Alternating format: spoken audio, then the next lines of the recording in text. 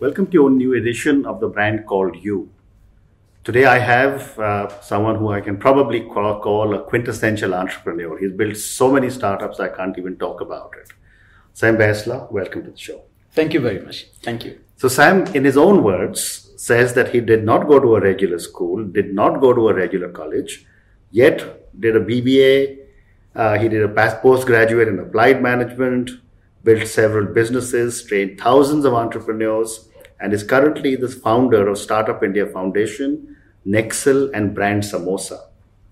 Sam, tell us a little bit about your early career and some of the learnings and your challenges.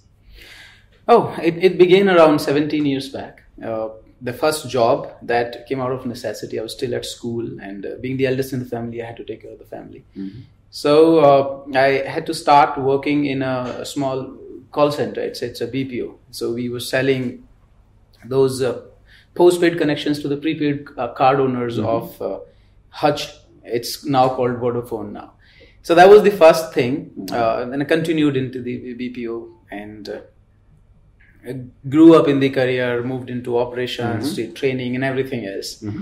The challenges was like huge. I had my earlier education, the school education till 10th in my with my maternal uncle. It's a remote village in rural Haryana.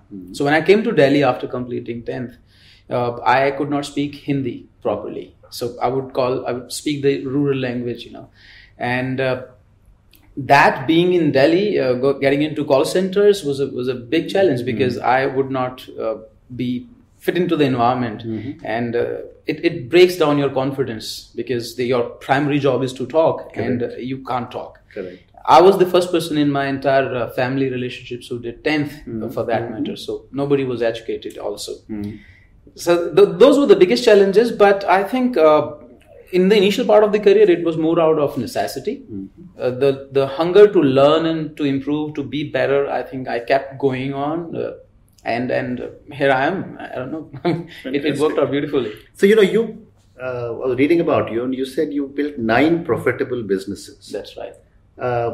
Tell me one or two of them before we get into more detailed discussions. The current one is brand Samosa, which is helping small businesses and startups in building their brands and doing their marketing and lead generation. We specifically work with the B2B clients. Okay. I started it this year earlier, and we've been doing good in that. 30 plus clients already. We've helped almost 200 plus individuals in their branding. Okay. So we do that LinkedIn, and then NEXEL World is another one. 2 of the other startups I'm already working upon. Previous to this life, I built 3 companies wherein we help a couple of rental companies from Europe in doing their sales operations. So we started with 3 people, built the companies, 230. We're doing great in that. Okay. So these are some of the things that I'm doing currently. And then you're also involved with Startup India Foundation. I'm the CEO for them. CEO. Yeah, it's a trust actually. Tell me a little bit about this foundation and the work that you do. Startup India Foundation came out with the vision that the startup ecosystem in India is primarily focused in the metros. And we have over 500 million people who are coming to be added to the internet in the next 5-6 years. And majority of them are coming from the Tier 2, Tier 3 cities. Correct. The kind of education system that we have, we've been training these kids to go for jobs, and there are no jobs. The technology and automation is killing whatever is left out of jobs. That's why I traveled last year. I took out my car. I took out a road journey, 5,000 kilometers. I went to Tier 3, Tier 3 cities, met young people over there and tried to understand their challenges. Now, internet has opened up the opportunity, and we thought that we should be doing something for them wherein we're building the skills and the mindset for entrepreneurship. And that is where the Startup India Foundation vision came out of. So it's a non-profit trust. We registered it. I'm currently the CEO of them. We're trying to build the ecosystem in Tier 2, Tier 3 cities wherein the mentors, the investors and the service providers who bring in together. We work with colleges and schools and skill the young people so that they can start their businesses. The bigger part is that the startups that they find or they start should be solving local problems, because it's very difficult to copy some ideas from West and then try to implement. So give me a few examples of the Tier 2, Tier 3 startup entrepreneurs. What are the kind of businesses they are taking up? I can take a couple of examples. For example, from my last trip, I was in Patna and I was talking to these young kids in a school. And one of the guys, he was studying in ninth. I stood up and this boy said that I have, my father has a pawn shop and we're doing good, but I want to expand that. And he's just like 14 years probably. Yeah. And I want to do that. Can you tell me how internet can help me in that? So we talked on that, and this was basically live. We were putting that on Facebook Live. There's another idea wherein we talked about that there were few people who came up with this idea that there are so many rickshaws in Patna, and I can put an ad behind the rickshaw and I can generate some revenue out of it. I mean, this is going on in metros, but for these cities, these are still new ideas. Now, you may not be reading about these ideas in these startups in the Your Story and Entrepreneur in the big magazines, which normally people say that this is where the mirror of startup ecosystem is. But these are not $1 million ideas and not $1 million businesses, but they are generating 40, 50, 60,000 rupees a month for that boy who otherwise would have landed without a job. And that I think is a good story, and there are many examples like that. I mean, this is absolutely fascinating. I've never spoken to anybody who's doing work in tier 2, tier 3 cities, and talking to you is so refreshing. Tell me, therefore, if you were to, again, based on your learnings from your 5,000 kilometer long trip, what kind of aspirations do the young people have in the tier 2, tier 3 cities? It was mesmerizing, I would say. I mean, I grew up in that environment, but definitely then I had my earlier career in Delhi and then did business with Americans and Europeans. So I wanted to understand what has happened in last decade or so, because I kind of lost touch with the village and everything. Sure. So since they're connected with internet, so they can read what is happening in across the world. And they've been deprived for a very, very long time. Correct. So what happens is when you're deprived, you're hungry, and there's nobody around you to help you. So the desperation grows, and when you start seeing what is happening in the world, when you start reading the stories of 18-year-old kid making $1 million or $1 billion company and all that, you're a young person. You want to do that. Correct. So I found these people hungrier. I found them more desperate, and I also found them very grateful. Because not every day it happens that somebody goes and tries to hold their hand and tell them that I'm going to teach you. Fantastic. So that is a complete different thing. When I compare that from Delhi or any other metro I go to colleges, there's a sea of difference. It's really fascinating and huge. So if you give them just a little bit of skill or guidance, they are on their own. So just again, for my understanding, are they looking at technology startups? Are they looking at startups in any other sectors? I mean, which areas would a lot of them want to focus in? They just want an alternative. They just want income. They just want a little bit of freedom. Okay. Because you keep hearing these stories and news everywhere that 5,000 MBAs applied for a peon's job, and that's a reality. Majority of these people don't have any other option but to go for government jobs. Now, if you've done an MBA, you've done an engineering, and the only alternative that you have is to go for a peon's job wherein you're going to get 5,000 rupees of salary, it's not because you want to, it's because that's the only way out. Now they're able to see there is an alternative wherein they can make money, they can be financially independent, they can take care of their families and their own dreams, and probably can hope for the first time, I guess, in like 7-8 decades of our independence. That is the bigger thing. So it's not about technology, or it's not about this kind of business, that kind of business, whatever that comes along. They want to be entrepreneurs. They want to be entrepreneurs. They just want to have freedom and money, and they just want to run after their dreams. That's Fantastic. Aspirations are the same for every young person around the world. Absolutely. In fact, we work in Africa also. So NEXEL World is a community that we started last year. We are present in 10 countries in Africa.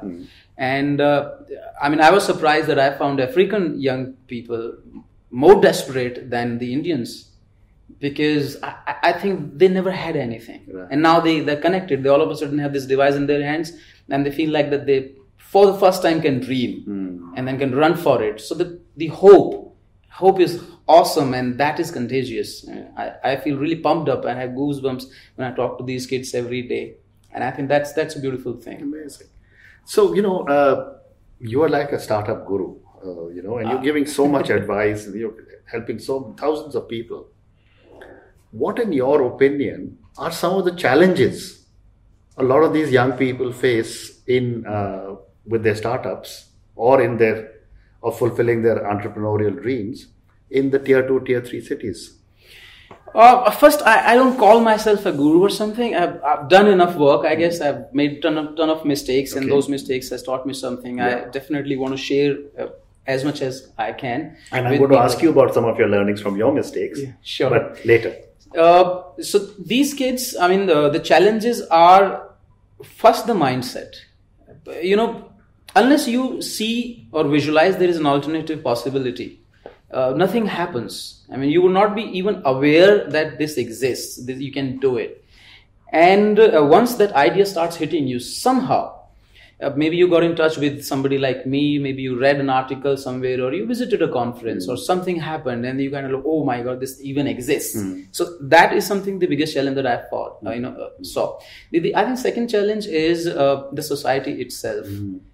Parents don't encourage it, society doesn't encourage it, and the environment in our schools and colleges is not at all, encouraging. Even it's discouraging. It pulls them down. And third, definitely the skills. You read the news and article today, and people may be telling you that the reasons are lack of money, lack of anything. I don't think that is it, because that's not my personal experience also with these guys. I think it's about skills. It's about mindset. In entire education, in the schools and colleges, in villages rather, I would say, tier 2, tier 3 cities, entrepreneurship or leadership, or you can do something on your own, it's not even talked about. You don't have anybody around you who's doing something like that. And also, I think in the Indian mindset, and I'm sure you experience this in Africa also, most parents tell children, get an education and get a job. Right? Yeah. The moment someone says that I want to do something on my own, oh my God, families don't allow you to do Absolutely it. not. I know when I was growing up, and my father was a very highly respected brigadier and so on, even at that time, it was get an education and get a job. Absolutely, yes. Is this changing? It is changing in metros. But in rural India, no. It's going to take time. It's going to take a lot of time. And I think for the first time, this government has started talking about something, and it's still a long way to go. But yes, it is starting. It is definitely starting. So tell me, we also know that in the startup world, 9 out of 10 startups don't make it. Yep. If that is the statistic, and if that is going to be extended into all the young people you're also working with, how are you going to talk about handling failure to them? I do, and I realize it's a big challenge. I think the mistake that we've done is largely, as a community, as a society, we've over-glorified success. If the only thing that I'm reading in news and article is some kid raised funding, and raising funding is attached to being successful. I learned earlier in my career that when you raise funding, it's a loan and you have to pay it back, and taking credit from somebody was definitely not respected. In my home, it was like, oh my God, how could you take money from somebody? You borrowed money. Absolutely. And all of a sudden this is being celebrated. So over glorification of success gives you wrong definitions of success, and when you start attaching yourself to those milestones, you're definitely bound to be under pressure. And the second bigger challenge that comes in is when you're growing out of college, let's say, and you want your path, and it's going to take time. You're not making money, and family is going after you, and you're under pressure, and then you see your friends traveling and flashing their jazzy offices and the office parties. You're under pressure. So this social pressure is a bigger challenge. And when I talk to these people, I talk to them about this, that, okay, look, it's not going to be overnight, and it's not going to be $1 million probably ever in your life, right? But the journey itself is going to be much better, and you should fall in love with the journey. And once you get into that mindset wherein you are changing the friends around you, and I'm specifically using the word changing the friends around you, because entrepreneurship often is a lonely journey. There will be people around you, but you need to have very clear understanding of who's going to be my friend who pulls me up, and rest of them is just crowd, and you need to be selective with those people. Nice. Very nice. If those two things can be worked around, it's difficult. I'm admitting that it's difficult, but I think that's the only way. Very interesting. So, moving on to your experience now as someone who has mentored so many startups. The first question is that I meet a lot of people who believe that I should do the business solo. And many people say I should have a co-founder. What are your thoughts? You cannot run a business solo. Okay. That's a dream, a wishful thinking for a lot of people, but it's just not. You can be a self-employed person, but that's still going to be having a lot of limitations. You see, to run a business, you need a different mindset. You need somebody who can build a product, you can need somebody who can sell a product, then you need somebody who can bring in the fund, and then somebody who can hire people and manage them. Now, when you're trying to do all of these things on your own, you're trying to be perfect. And what starts happening is that you start working on your weaknesses. Now, we are born with some certain uniqueness. Sure. And I would suggest, and I do that myself, that rather than trying to work upon my weaknesses, I would triple down on my strengths, and then be humble enough to tell myself that these are the things that I'm not good at, and you are awesome at those things, and here is the deal, and let's work it out, and then respect your domain, and I do my thing. That's well. So having co-founders is definitely a good deal, but the way young kids or young entrepreneurs or these startup people choose co-founders is a very bad strategy. So what happens in a normal situation, that you are studying in a class and you have 3 friends and you discuss something overnight and you fell in love with the idea. Now you know each other, you trust each other, and you kind of very strong friends. It's like, yeah, we have nice bonding, let's do it together. The problem is that because you have the same mindset, because you have the same background and education and skill, you think safe. Now, if all of you are tech guys, you are awesome in building it. Who's going to sell it? Who's going to bring in the money? And therefore, you need to have those people who are complementing you on the skill and mindset, not the ones necessarily that you like or hate. That's not the way it is. Correct. I may hate you on a personal level, but if you bring in some awesome expertise to the business, you should be in the team. Very well said. So, again, moving on to the next question for startups. After seeing so many, what are, in your opinion, some of the basic mistakes a lot of startup entrepreneurs make? The first is assuming that it's going to be an overnight success. Okay. It doesn't. Yeah. Right? I say that it's hard work. It is hard work. And it is going to be long. I tell young people in their language that it's going to be marriage. It's not going to be like an affair or something. I mean, marriages you can walk out of them, but at least before you walk out of them, you give it a try. You be there 6, 7, 8, 9 years. You try to fix everything.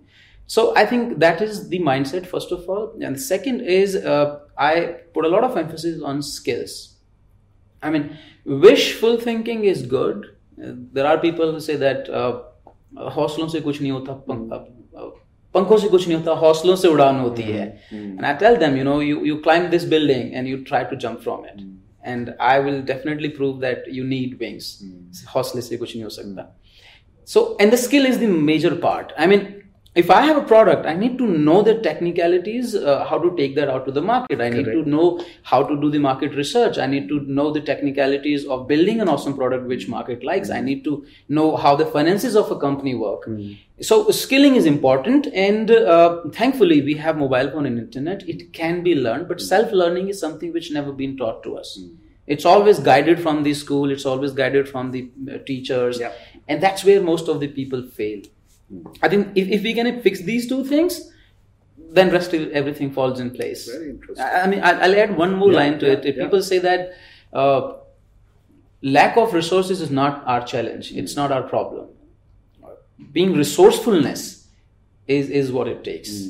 And it's the ability using which you can find resources. There are people who are willing to put in money. There are people who are willing to help you out. You just need to know how to get to them, and then how to take them on board, how to seek for help.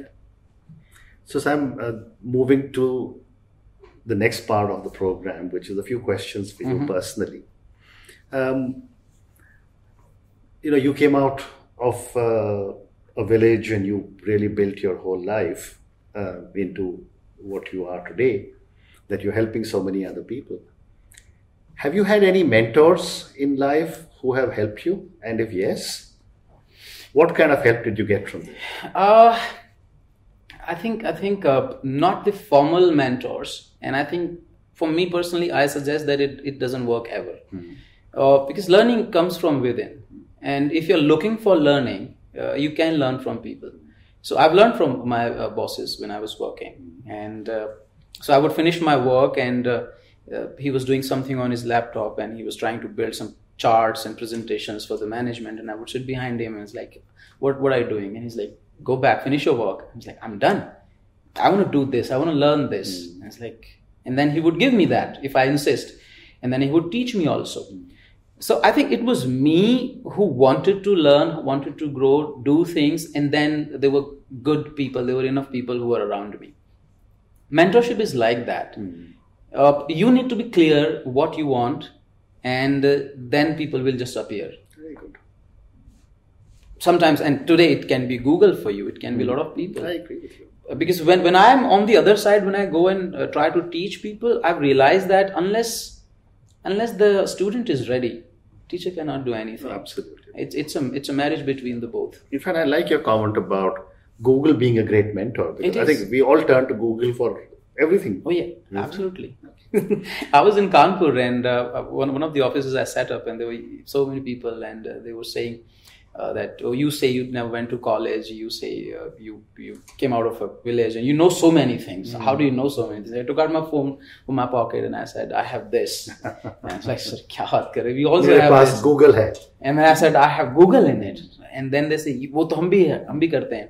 You know what happens in that case? The differentiation might be when I type great articles to read, or how to be a businessman, or how to be a better salesperson, and what you might be typing is Santa Vanta ke joke and maybe some great pictures or some funny videos. I mean, that's the differentiation. Now, who teaches you that? Correct. And if you're looking for the information, it will be available. Yeah, very good. So, clearly you are a very determined young person who has achieved a lot. What would be 3 words that define you? Oh, that defines me. I think I want to live a legendary life. I'm a very ambitious person in that sense. I want to be read in books. I want to be posted on walls, in schools, and probably in homes wherein young kids, when they are growing in their homes, and the moms and dads can point out to that picture and say, you can be like him.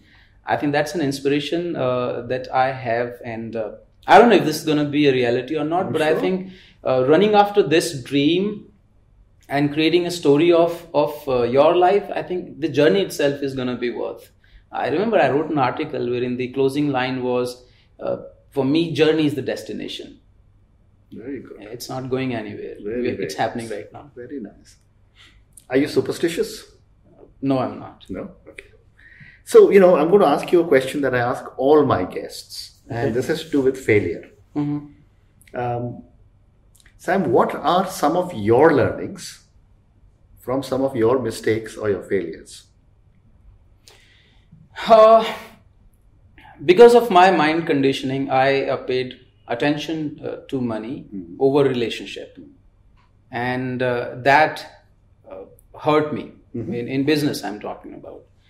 I learned out of that, and in my next opportunity when I got in, the question was to leave a 40 lakh rupees on the table and earn a relationship. I decided to go after the relationship, and it paid back. Very, very nice. The second learning has been to have the courage and the guts to give without expecting. Let me put that into the perspective. What I'm saying here is, a lot of people believe that when you do something, let's say I'm doing 5 kilo good to you, I'm assuming that this has to come back from you, and at least 5 kilo has to come back.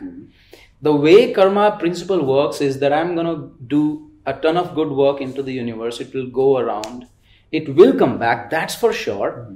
It can be 5 into 50, and it can be through somebody else. So I believe in that karma, and that this whole thing allows me to do good if I can, and not expect it to come back from me, but I definitely know that it's going to come back. And these are not the things that I've read in books. These are the things which I've learned through experience. Okay.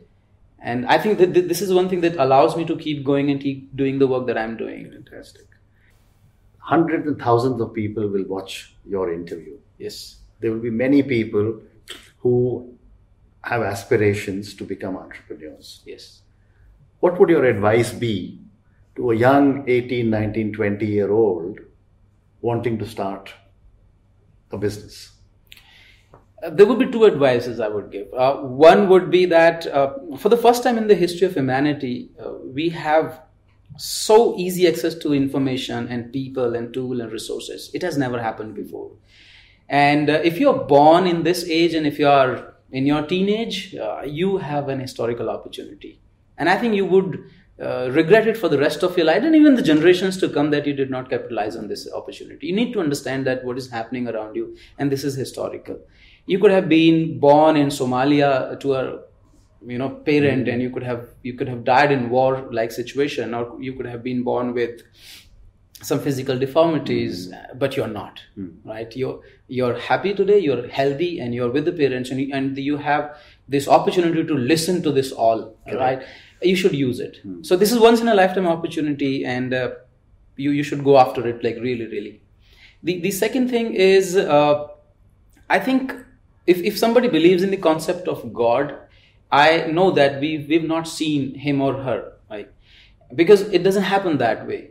What the nature or the God or the creation does when it wants to do something, it picks people. It acts through some of us. And I think if you as an entrepreneur can put your momentary pleasures of having job and instant gratification aside and take the pain of grinding and working hard and building something which not only benefits you, but also provides the job and the freedom to many others, probably 10, 1500. I think it's a noble cause. You're able to build lives for others. And I think in that sense, I call entrepreneurs as being agents of God. So I think these are the two biggest reasons you should jump for it, at least try. You still have a lot of life ahead with you. If it doesn't work out, you'll still be happy that you at least tried. Correct. Sam, thank you very much. It's been an absolutely incredible learning experience speaking to you. I wish you lots of success and lots of good luck. Thank you very much for having me here. Thank you. It's a wonderful talk.